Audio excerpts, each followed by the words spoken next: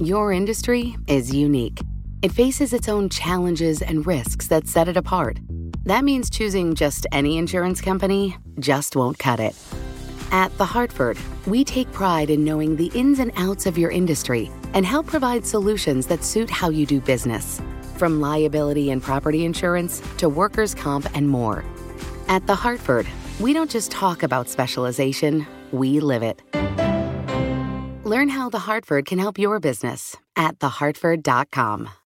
Collaborate for a greener future at the Bloomberg Green Festival, a groundbreaking celebration of the thinkers, doers, and innovators leading the way. From design and culture to technology, science, and entertainment. Hear from inspirational speakers and immerse yourself in climate solutions. July 10th through 13th in Seattle. Title sponsor, Amazon. Official airline, Alaska Airlines. Get 20% off using promo code radio20 at bloomberglive.com/greenfestival.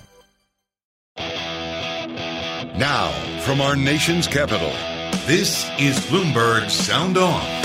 The subject of today is tackling this issue of ESG. These poorly performing woke financial scams are radical left garbage that would never be funded on their own. This is unacceptable to the president, and that is why he will veto this bill if it does come to his desk. Bloomberg Sound On. Politics, policy, and perspective from D.C.'s top names.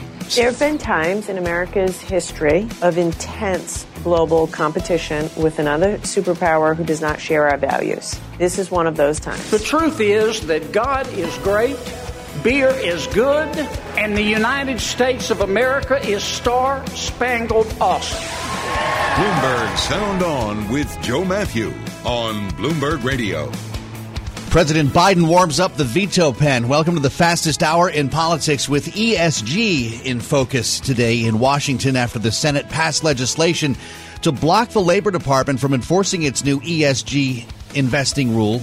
With the help of two Democrats, by the way, setting up a showdown with the White House. We will explore the debate and consider the outcome with Barry Riddles of Riddles Wealth Management, host of the Masters in Business podcast. The Secretary of Defense delivering another tough message to China.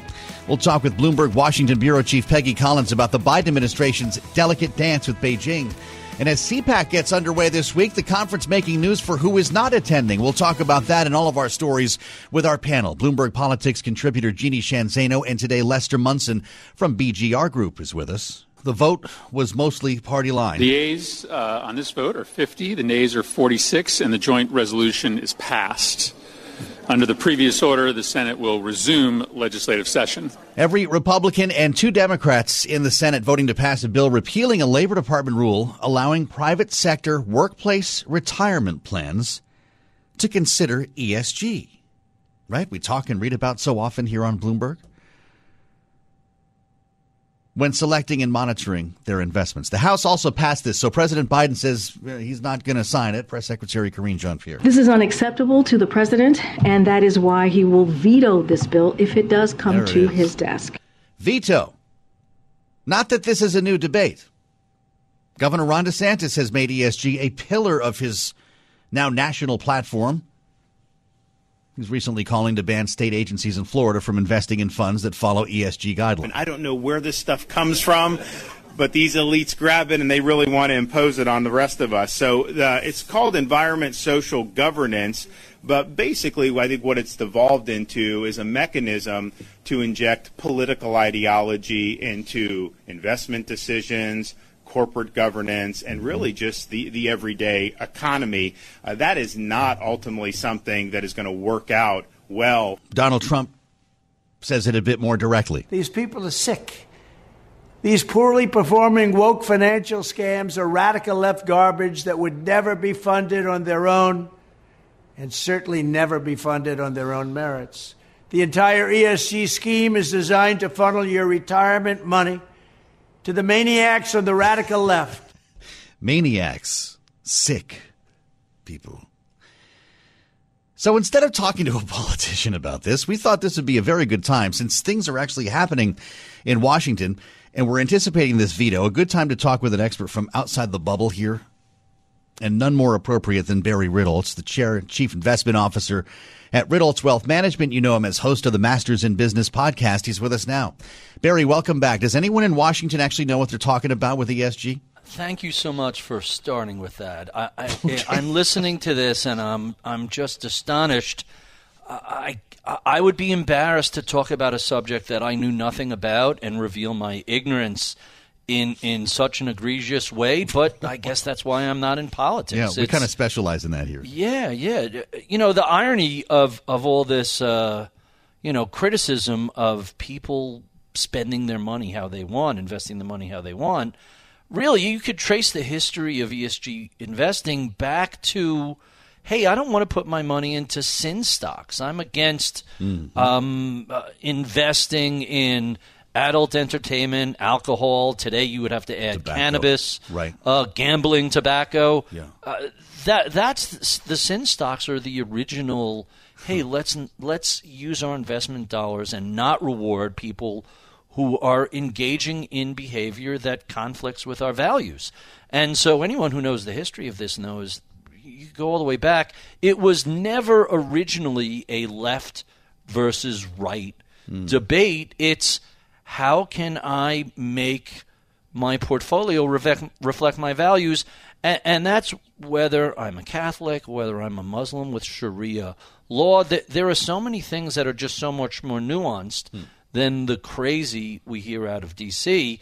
It's unfortunate that they've decided to politicize something that many, many investors find is a useful way to think about their portfolios. Well, we should also note this regulation allows if you read this, if you take a minute, it allows retirement plans to consider ESG if it is in the best financial interest of the beneficiaries. That's frequently not included. But Barry, a lot of this comes down, or maybe all of it, to defining ESG and defining what kinds of companies are included here. What you would call green may not be what someone else defines as green, right? That's exactly right. And you know, the problem that ESG has had from an investment approach is that it's very broad, it's very general.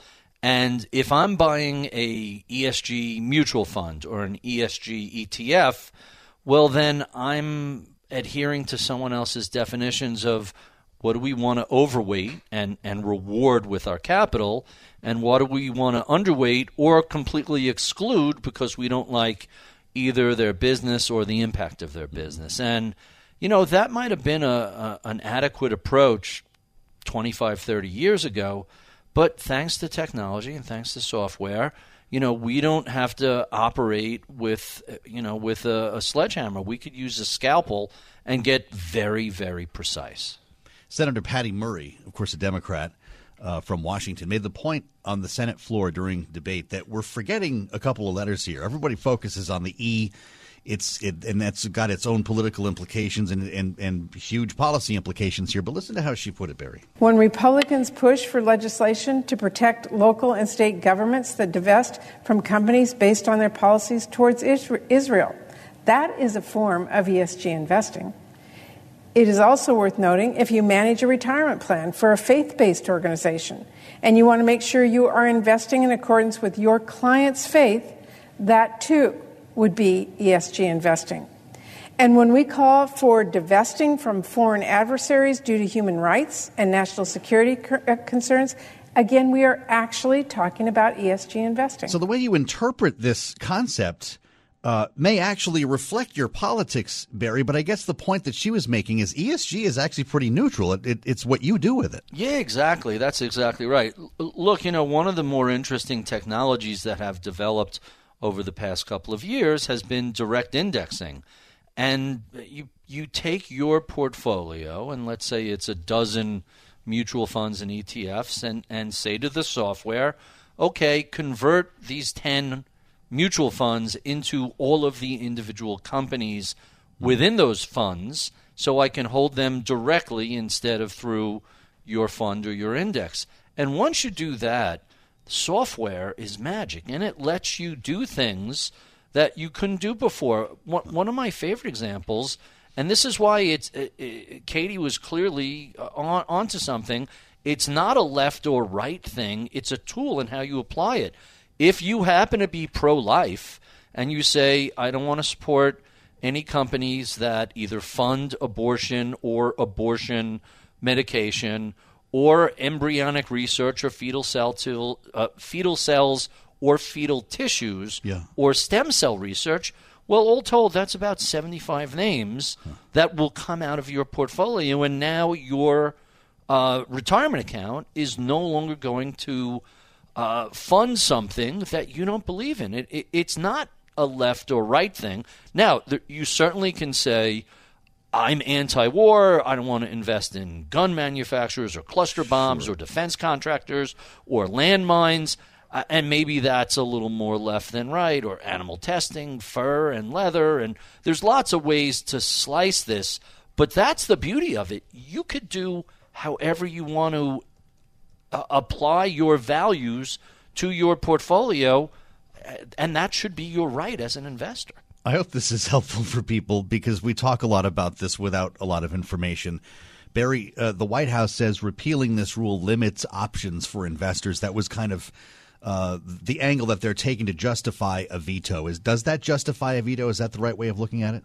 I mean, I think so. From my perspective, I like the direct index approach as opposed to the broad, hey, we all have this value and therefore we're going to choose these funds. That's not my personal preference. Sure. However, if a 401k plan or a pension fund or some other endowment says, here's how we want to invest on behalf of all of our beneficiaries because they've made it clear to us that this is important to them, why shouldn't they have that option? Now, by the way, there's some fascinating stuff out of Texas, which obviously generates a ton of revenue from energy and oil and natural gas. And they've said, I'm trying to remember which bank they tossed out. They said, hey, you're not investing in oil and you're not allowing any of your clients to invest in oil, and we're an oil state, get out of Texas. They're essentially expressing their values by not putting money with that bank, which is really a form of ESG. It's kind of ironic. Who's coming to you lastly, Barry Riddles? Who's the client, most common client? And I heard you talking about this on Masters in Business recently. I think widow was one word that you used, but how many millennials are coming in versus boomers? Is there a stereotype, or do investors get this better than Washington? So there's two ways to think about this. One way to think about this is a screen for eliminating some types of risk. And just look what happened with the train derailment, that, they had all sorts of governance problems prior. They might not have made it through a certain type of ESG screen. When we look at under governance, business ethics, corruption and bribery, gender diversity, women on boards, people of color on boards, governance structure and accountability, that acts as a screen. And we see a lot of interest in that on the institutional side. What people typically think about in terms of ESG is environmental things and social things, meaning on the environmental side, it's deforestation and resource use and carbon footprint and things like that. Social can be things, anything from human rights to data privacy. And there's a tendency for that to skew more towards women, and there's a tendency for that to skew more towards the youngest generation. And, hey, we're right in the middle of a giant $35 trillion generational wealth transfer. First, that's going to go to the surviving spouse, statistically, the wife, and then it will eventually go to the kids. And both of those demographics have a stronger preference towards ESG investing than the investing community as a whole. So I think this is going to be something that there will be some demand for over the next couple of years, if not decades. The unique view of Barry Riddles. What a great pleasure. Barry, thanks for being with us. The host of the Masters in Business podcast, which you can find wherever you download your podcast and listen to the show all weekend long, right here on Bloomberg Radio. Let's assemble the panel for their take on what we just heard. Jeannie Sheehan Zaino is here, Bloomberg Politics contributor, Democratic analyst, along with Republican strategist Lester Munson, principal at government relations firm BGR Group. Great to have both of you with us here. Jeannie, how did ESG become this lefty woke idea. Based on what we just heard from Barry, somebody went wrong somewhere with the interpretation, because that's not at all actually what this is supposed to be, is it? Yeah, that's right. And I wish they would just play your conversation with Barry over and over again to clarify so much of what is wrong in the way this is talked about in Congress and in politics overall. And so, explaining how and why this has happened, I think, is well beyond me. But one thing I would add is that it is very much in line with what we're hearing from this sort of DeSantis approach to governing of late. You have people like Tim Kaine saying this is a bad idea because it runs counter to free market principles. Let people take into account in their investments what they want to take into account. And as you so accurately mentioned, you're going to do that when you are going to be able to make money with it. So they're not going to be doing it in the absence of making money. That's the idea. That's the idea. But you look at what DeSantis has done. Somebody who used to be about limited government is all of a sudden about using the power of the state to crack down on corporations. So it seems to me this sort of fissure on the Republican side in terms of what they really stand for: free market, small government, or the use of governmental power to tell people what they can and can't do, or corporations what they can and can't do. But if you put the word woke on it, Lester, I guess it's good politics. This seems to be, this is a slam dunk for Ron DeSantis, for Donald Trump, and others who could be the next president of the United States. I may be the dissenter here. This is not just DeSantis and Trump. It's all the Republicans of every stripe and some Democrats who are concerned about this. And I think there is more nuance to this issue than we've been discussing, right? We're talking about people's pension plans here. Yeah. They often do not have agency in the decisions that are being made about how their money's invested. They want their retirement to be as robust as possible. This change in fiduciary duties of the people who are investing their money could lead to them getting lower returns. So I think this is a totally legitimate concern that the Republicans have, and that Biden's going to have a real tough decision, I think, on this veto. There's going to be consequences for him if he vetoes this, because he's going to be perceived in that action as potentially reducing the pensions of the working class in this country. A lot of their pensions are funded through these privately invested investment funds. That's what this labor rule is about.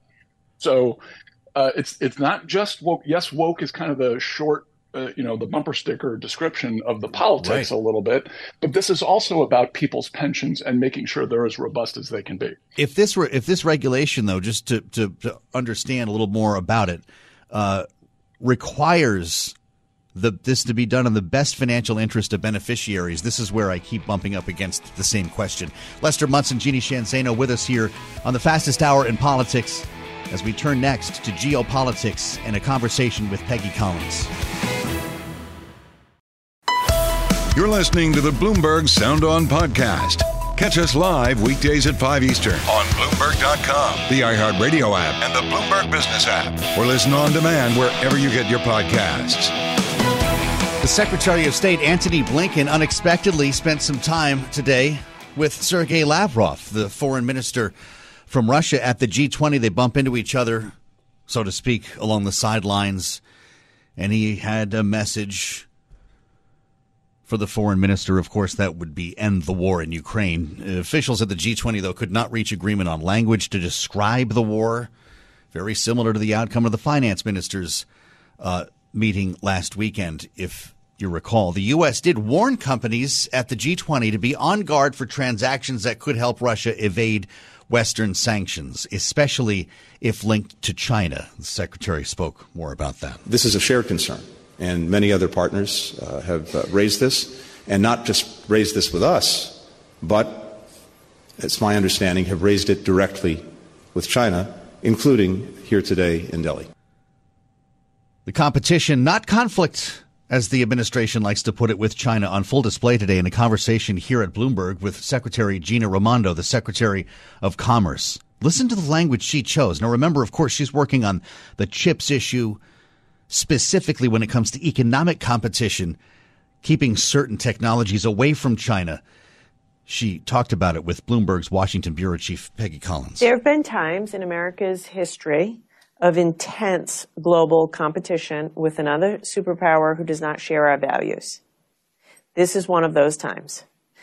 And, in the same way that we invested in our nuclear capacity, we invested in, President Kennedy said we're going to put a man on the moon in the thick of the Cold War.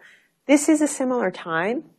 And so in this intense competition with China, it's going to revolve around a lot of it around technology, not just who can make the best tanks and missiles, but who's going to lead with artificial intelligence, quantum, et cetera.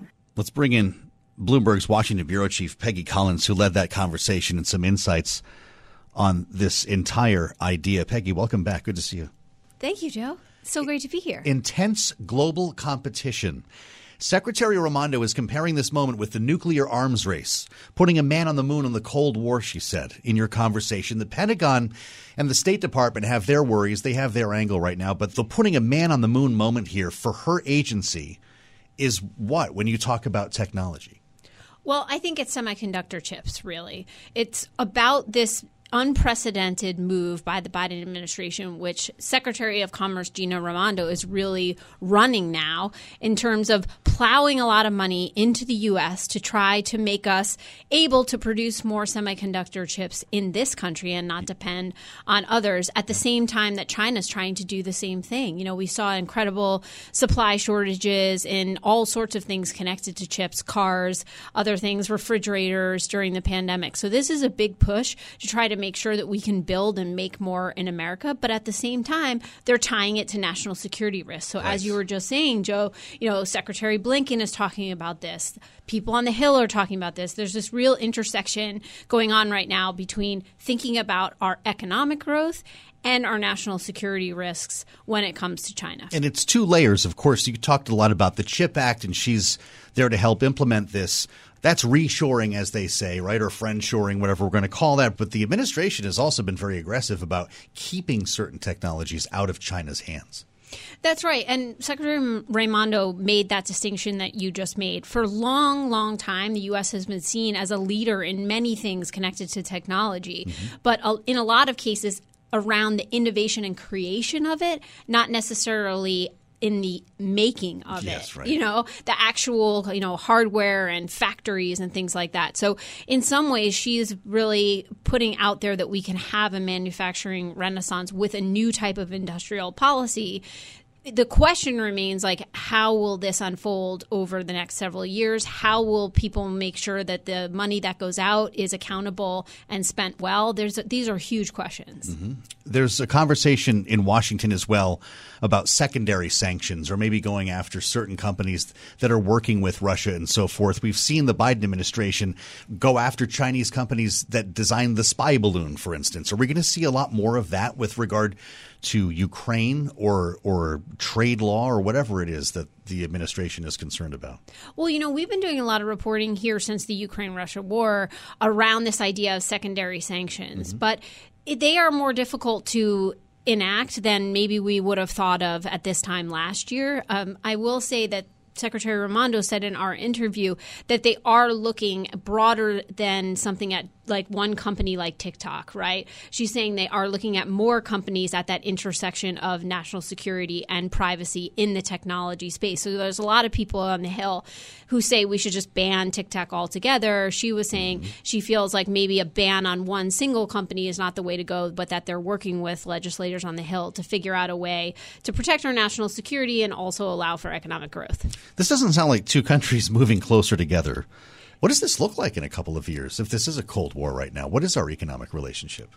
Well, it's a great question, Joe. And I think there's a question of whether or not this is a race against time for both China and the U.S., while Taiwan controls so much of the semiconductor market to basically, build up their own capabilities before we do potentially have an even more catastrophic, potentially, issue come to us. But at the same time, Secretary of Commerce Raimondo is saying, but we're not calling for a decoupling of the two economies. Mm-hmm. So the question is, but wait, if you ratchet up the heat and ratchet up the heat and ratchet up the heat, then is there an ability to keep trading some goods? I'm not sure. Well, we're developing quite a compartmentalized relationship, I guess, with China, aren't we? When you have Anthony Blinken on TV or at the G20 saying, don't you dare send weapons to Russia. It will be a new level of escalation. You've got Joe Biden talking about competition versus conflict. You've got Secretary Raimondo hopefully talking about some sort of future of trade between the two companies, but with new restrictions put on it. How can you have all of these happening at the same time and have a productive relationship? Well, one of the things I was just thinking when you asked that question, Joe, is how can you have all these things going on without the potential for something to go wrong? Okay. That's another way of asking it. So, I mean, I think there's a lot of people with a lot of optimism that they can almost have two rails of like some open dialogue, but then also kind of, turn off some of the points where we feel it's at the intersection of our economy and national security. Yeah. But the more that happens and the more that we ask allies to choose sides, or this idea of friendshoring, maybe not even some of our traditional allies, but countries that we're reaching out to more because of their natural resources, and we're asking people to pick more sides, the potential for something, I think, to really be ratcheted up quickly and unexpectedly goes higher. It's a very tricky balancing act, isn't it? Right. I think it is. And I think just going back to what I said about resources, that's going to be like another area. We hear from a lot of people we talk to that this whole idea of critical minerals is the next, but not necessarily the next thing that they're going to come out with a plan around, but the next issue that people are really focusing on where there could be a crossroads because of the lack of resources or who owns it and who's willing to trade with who. Fascinating. This is why it's important for you to go check out Peggy's interview with Secretary Gina Raimondo. Go to the terminal, search Raimondo, look at it on the website as well. Peggy Collins, great to see you in the studio. Thanks so much for having me, Joe. Let's reassemble our panel for their thoughts. There's a lot to cover here with Jeannie Sheehan Zaino, Democratic analyst, Bloomberg Politics contributor, and Republican analyst Lester Munson, principal at government relations firm. He's former staff director on the Senate Foreign Relations Committee. And Lester, I just want to begin with the matter that we were discussing with Peggy that we heard Secretary Raimondo weigh in on here, because it may well end up being the front lines of this economic Cold War, if we can call it that. And I know that that's its own debate. But keeping technology from China could be the most powerful weapon we have here in the U.S. Is that fair to say? Yeah, I think that's a hugely important part of the current competition with China. It's not a full economic decoupling, of course. That would be probably catastrophic economically for both countries. Yeah. But it's a strategic decoupling. And I think the Biden administration, to its credit, is trying to do this in as smart a way as possible and pick the sectors, technological sectors, that do have some implications for national security and defense, and target those and not do these really broad-based sanctions, which I think would be counterproductive, but do very strategically selected areas. And Secretary Raimondo mentioned, artificial intelligence and quantum computing and those kinds of things. Big data is directly related to all of this. That is a smart approach. And I think there's very broad bipartisan support for that kind of strategic decoupling. Jeannie, do we start bumping into our own compartmentalization at some point here, though? Is it possible to have that kind of relationship for the long term with China? We're like, hey, we really need you. We need you to stock up the Walmart shelves and do so many other things that we rely on you for. But you're not allowed to have this stuff that you really want. At some point, as Peggy indicated, that balancing act could fall apart.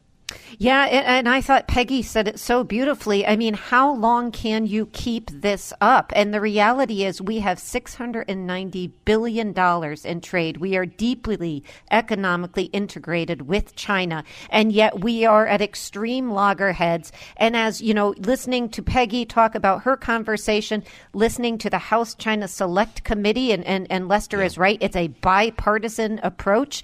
The idea that there was going to be some kind of, even a cool war now seems to have heated up to this almost fever-like pitch, much of it having to do with this fight over microchips and, how that's going to be resolved. They are indispensable to our military security and everything else in our lives, so it's understandable. But to your point, how long can you keep that up is a big question. It involves not just us, but Taiwan, South Korea, Japan, Netherlands. The list goes on. And at some point, we may push China too far. And I think that is a big concern. I have to say, personally, I am concerned by the level of, language that we're hearing to the extent from Congress in some cases, that we are in a war with China. That's dangerous when we're this reliant on them as well. The German Chancellor Olaf Scholz will be visiting the White House, as you know, Lester, and a senior U.S. official has been briefing reporters on the upcoming visit. They will tend to give us a little bit of a top-line overview. And the headlines on the terminal are pretty clear. Briefing reporters on upcoming Scholz visit. Biden-Scholz to coordinate on Ukraine. Biden-Scholz expected to discuss concerns about China. All roads lead to China, Lester, even through Kyiv. How is its involvement in Ukraine going to determine the future of our relationship?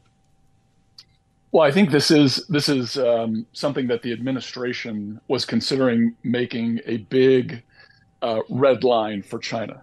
Overt military support, offensive capability, ammunition, artillery, drones for Russia would be a big red line in terms of Chinese behavior. The administration kind of launched that last week. They pulled it back a little bit in subsequent days, but that's clearly a concern. And I think the Biden administration is going to do everything it can diplomatically to really strongly discourage China collaborating directly with the Russians. Mm-hmm. They've decided not to do that in public as much, I think, and this is going to be a little bit more behind the scenes. So they're probably looking for Scholz to help them with that. But this is clearly going to be a big issue for the rest of the year. The administration is increasingly making the Ukraine conflict its number one national security priority. So all decision making is going to be seen through that lens, and so that's going to impact the China relationship as well. Which will give Republicans more leverage to argue against continued funding, Jeannie? Is that the next leg in the story? Yeah, ironically, and they are using the argument that we need to confront China, so we can't be spending all of our resources helping Ukraine. And, the other part of this is that one of the big things that Russia wants from China is semiconductors. They cannot produce them locally. Well, so that's you bring this up. So where's the line then, Jeannie? They say no weapons. Semiconductors, we've already established here, are as powerful as weapons. Would that be any different? Yeah, and that is the question, right? And they said no lethal support. And when pressed, Anthony Blinken, we heard over and over again members of the administration unwilling to at least say publicly what they meant by lethal support, not to mention what the evidence was that it was being considered. But what that meant is unclear. But, today, semiconductors may well be defined, I would assume, as lethal support because it's something in addition to drones and tanks and cruise missiles that Russia desperately needs. And so, drones they've gotten from Iran. They would like them from Russia. Semiconductors they can't produce. They need them. China. They need them from China. That's military support, whether we define it as lethal or not. Sure, I think the administration and NATO need to be clear on, at least in their own minds. I do want to be clear as well that there are a lot of Republicans, in fact, the majority probably, that support funding the war in Ukraine. There are also progressive Democrats who do not. But that very vocal group of Republicans, mainly in the House, Lester, getting louder. Does that cry get even louder because we're folding China into the story then? I don't think so. There is this, you're right, there is this kind of national security argument that in the marshaling of our resources and priorities, we really ought to focus on the near peer competitor, which is China. Mm-hmm. That means Russia, Ukraine comes second. Most Republicans, as you pointed out, actually think you have to think of this holistically. If the U.S. is going to be the global leader, as we should be, you can't just neglect the Ukraine issue.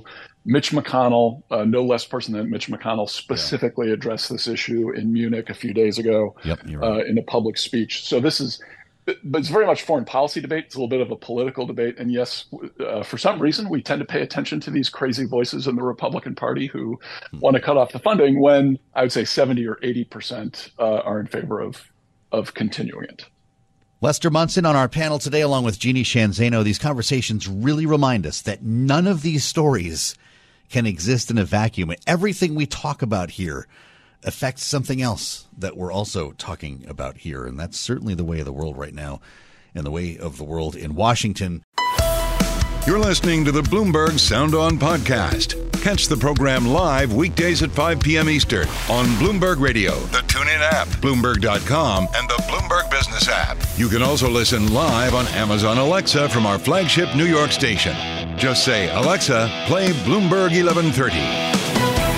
And time for CPAC. It is underway this week in Washington. You know, the Conservative Political Action Conference. More has been made about the people deciding not to attend than those who are attending, like Senator Rick Scott, who helped get the ball rolling today. So welcome to America in the year 2023, where we are destroying the country we love. That's what's happening right here in America. We are destroying the country we love. Now, to be clear, it's not you. It's not me. We're not destroying our country. It's the President of the United States who's destroying our country. It's the U.S. Senate that is destroying our country. It's the news media. It's the Democrat Party, academia, Hollywood, Wall Street, and many of our big corporations. Wait, that leaves everything but the Republican Party. It wasn't all so dour, not so far. Senator Kennedy, of course, keeping things on the up and up. John Kennedy of Louisiana. I look for grace wherever I can find it. Oh, see, exactly. So I say this gently. The Biden administration sucks. Okay. Getting to the point, we reassemble our panel here with CPAC, the backdrop. Lester Munson and Jeannie Sheehan Zaino. Lester, as I mentioned, a lot has been said about the people who are not there. We know that Donald Trump is the headliner, and this is the organization, and this event is turning into a bit of a Trump convention. Ron DeSantis will not be there. Kevin McCarthy will not be there. I don't think any significant chairs from Capitol Hill will be there. Mike Pence is not attending. Mitch McConnell is not attending. So what is CPAC becoming? It sounds like they're, doing a good job of producing some colorful rhetoric and apocalyptic visions. That's more the case. I'm not sure how much that's going to sell to voters. Probably not much, which is probably why we're seeing a lot of these presidential candidates take a flyer on it. Donald Trump does, for whatever his other qualities, does do a good job of reaching out to kind of the crazy fringe base and making sure they know he's with them. So I'm not surprised that he's there. CPAC has always been a little bit like the bar scene in Star Wars to me, with a lot of strange characters with a book dressed dressed oddly and that kind of thing. Strange music. Well, there was always a festive kind of element to CPAC, right? It's just become a little bit less inclusive, maybe. Is it just for a specific slice of the Republican Party, your point? It does seem that way, and I think this vision of of Democrats destroying America is not something a lot of other Republicans want to be associated with. It could be some of the other issues that CPAC, some of its leadership has struggled with recently. It's been in the news a little bit, but I think CPAC it's a fringe element. I think it's not the place where you're going to see the mainstream of the Republican Party or the conservative movement, generally speaking. It hasn't been that way for a while. This is some fringe folks who are going to get some headlines and maybe some clicks on their social media because of it. Well, I guess case in point, when you talk establishment, the chair of the Republican National Committee is not attending either, Ronna McDaniel. On the other hand, Marjorie Taylor Greene, there, Matt Gaetz, Ted Cruz, all speaking to the crowd. The one member of leadership is Elise Stefanik, who's going to make an appearance. Jim Jordan was talking today. I guess I can check myself on the chairs. Also, Representative Scott Perry speaking today. Jeannie, I don't know if he was talking about you here. Well, this is his remark, talking about the challenge to personal sovereignty that Democrats are making. Our personal sovereignty is what this nation was built on, and it's the foundation. It is under assault by every single facet of the government, and as Ralph has said, we are going to create a firestorm. Look, if it's up to me, there's going to be a firestorm. These leftists, these Marxists that have prevailed upon the American people and used the awesome power of the federal government to cow us into fear in our homes, they've got to be put on notice. They've got to be quaking in fear. They've got to be worried. They've got to be losing weight because they're not eating, because they're worried that they're going to end up going to jail. Wow. Who's going to jail, Jeannie? I am quaking. I'm hoping I'm going to lose weight. This is all good. I didn't know how powerful I actually was. And I'm still trying to figure out. Weight too. Yeah, this is great. And, Lester talking about the Star Wars bar at Jabba the Hutt's throne room. I don't know which one it was. But, I think what we're seeing with CPAC, to your original question, is something that was powerful and did have an enormous voice and a play in choosing the Republican nominee, or at least have a voice in that at one point, has now become increasingly, the home of this MAGA extremism. And that's what we're hearing there. That's not to say everybody there, but a good number of them. And that's why we're seeing people stay away, because they know that in 2020, Republicans lost the White House because of this. And in 2022, they missed the mark. They should have done much better than they did. And they didn't because of a lot of this extremist. So I think, we see that with the donor class, for instance. I do think there's a question as to whether it resonates with primary voters, but we're seeing it with the donor class, the Kochs and others who are saying, listen, we've got to turn the page on this. We've got to choose people who are electable. And that's why we're seeing DeSantis and others say, come to me. I will talk to you about moving forward, but I'm not going to look back and be, sort of caught in this MAGA environment. But I think this is a big test for Donald Trump if he does poorly in this straw poll, or if he doesn't seem to have the sway with the group that he should. It's a sign he's in real trouble and his grip on this part of the party is failing, which would be a bad sign for him, although he still is, number one in the polls. That's clear. I can remember Mitt Romney withdrawing from the presidential race. I get that would have been 2008, Lester. He did it at CPAC. Some people were sobbing. That was a major moment in the campaign. When you consider the change in rhetoric and direction of the Republican Party since then, is this enough of a base to help Donald Trump win the nomination again? I think looking back to 2008, that's when Mitt Romney was kind of the conservative standard bearer against the more the more kind of Chamber of Commerce type of John McCain.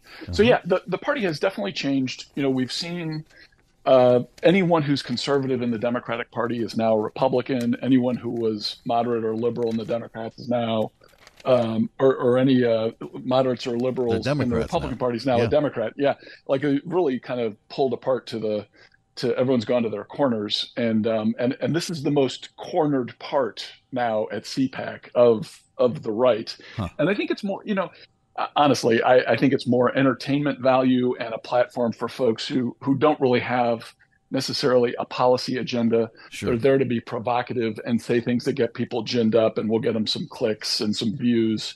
This is much more performative than it is any kind of policy debate that's going on at CPAC. Lester and Jeannie with some final thoughts coming up. Fascinating insights.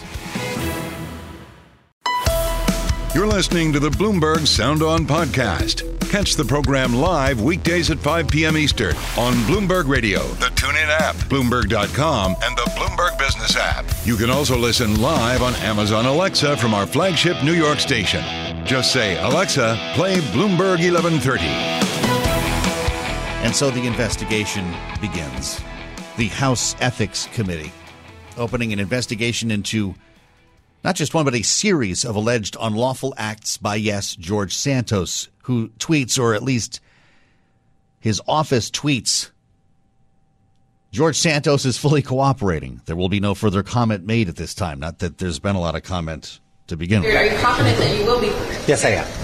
Why are you confident? I'm confident I'll be cleared because I have nothing to hide. Nothing to hide. That was back on the 31st of January. He doesn't do the whole run down the hallway with reporters quite as often anymore. But this, of course, is the Republican from New York who lied about his resume and, well, most of his life. Now, this is far-reaching stuff. An investigative panel, I believe it's 10 members, a 10-member committee, to be chaired by Republican David Joyce of Ohio, will look into a range of allegations, I read on the terminal, including whether Santos engaged in sexual misconduct involving an individual seeking employment in his congressional office. So this is since he got elected? The panel will also determine if he engaged in unlawful activity with respect to his congressional campaign, if he failed to properly disclose required information on statements filed in the House, and whether Santos violated federal conflict of interest laws in connection with his role in a firm providing fiduciary services. Thoughts from the panel. Lester Munson and Jeannie Shanzano here. Jeannie, we have talked a lot about George Santos over the last couple of months. Seems to be almost enjoying himself lately. Now it feels like it's getting a little more serious. Or is this just another show for the media?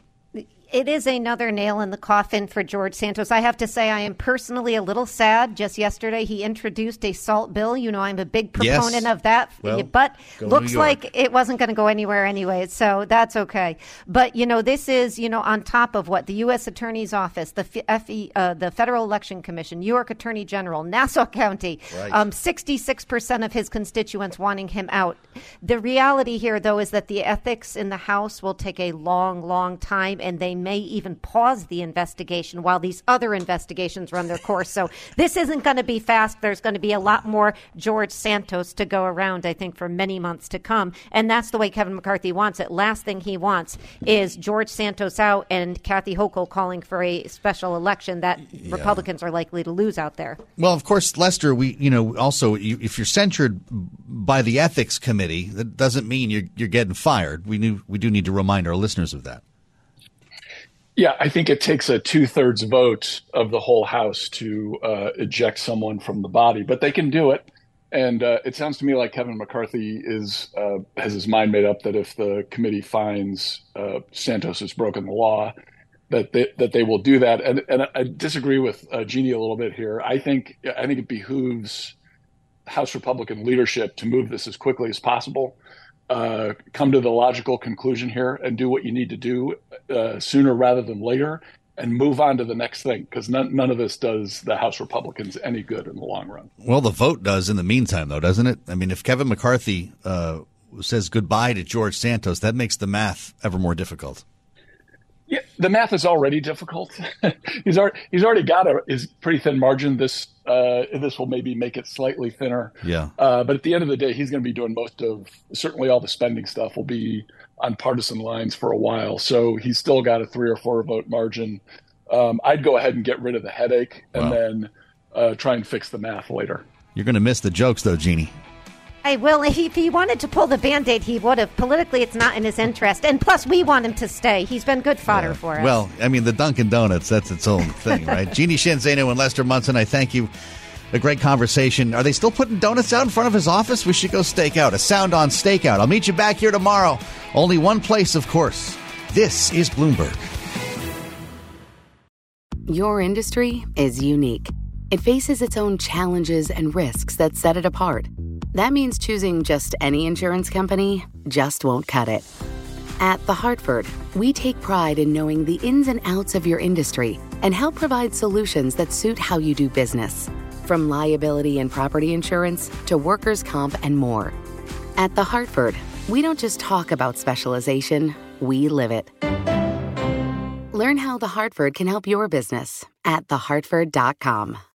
Collaborate for a greener future at the Bloomberg Green Festival, a groundbreaking celebration of the thinkers, doers, and innovators leading the way. From design and culture to technology, science, and entertainment. Hear from inspirational speakers and immerse yourself in climate solutions. July 10th through 13th in Seattle. Title sponsor, Amazon. Official airline, Alaska Airlines. Get 20% off using promo code radio20 at BloombergLive.com/Green Festival.